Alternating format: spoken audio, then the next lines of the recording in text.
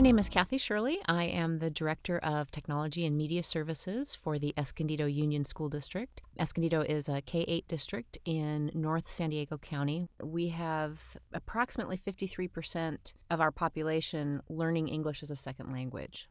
The iRead program started as a way for us to use the iPod and voice recording devices as well as iTunes to allow kids to practice their reading fluency and reading comprehension.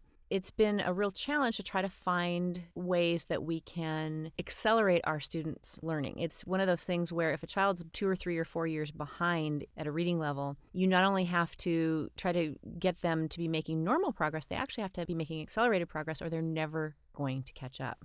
So we have been looking at ways that we might step outside the traditional textbook method and augment that with something that would be engaging to kids and would accelerate their learning. About that time, voice recording was very popular with the iPod Classic and Nano. I thought this device must be something that we could use with kids that would improve their reading fluency, reading comprehension. We purchased 4 to 6 nanos and voice recorders, trained teachers how to use them. And what we did is we trained them to teach kids how to do the recording, play that back, and then the teachers would sync those recordings to iTunes and then begin creating a digital portfolio of the student work. So students' own self-assessment with their recordings. For the first time in their lives, they could truly understand what their teacher was saying when she said you're halting too much or you need to be more expressive in your reading.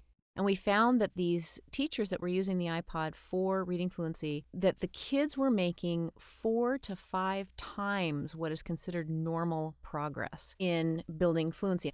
We were just blown away. I did not believe that in a 6-week period of time we'd see that kind of gain. One of the teachers summed this up beautifully. She said, the iPod has become kind of like the mirror is when you're learning how to dance. Because when you're learning how to dance, you always practice in front of a mirror so you can self-correct.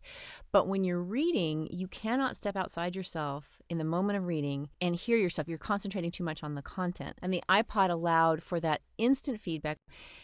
For me, as a technology director, there is no other device that I would use to do these kinds of learning activities other than the iPod because of the seamless integration between the iPod and iTunes and the absolute transparency of the technology.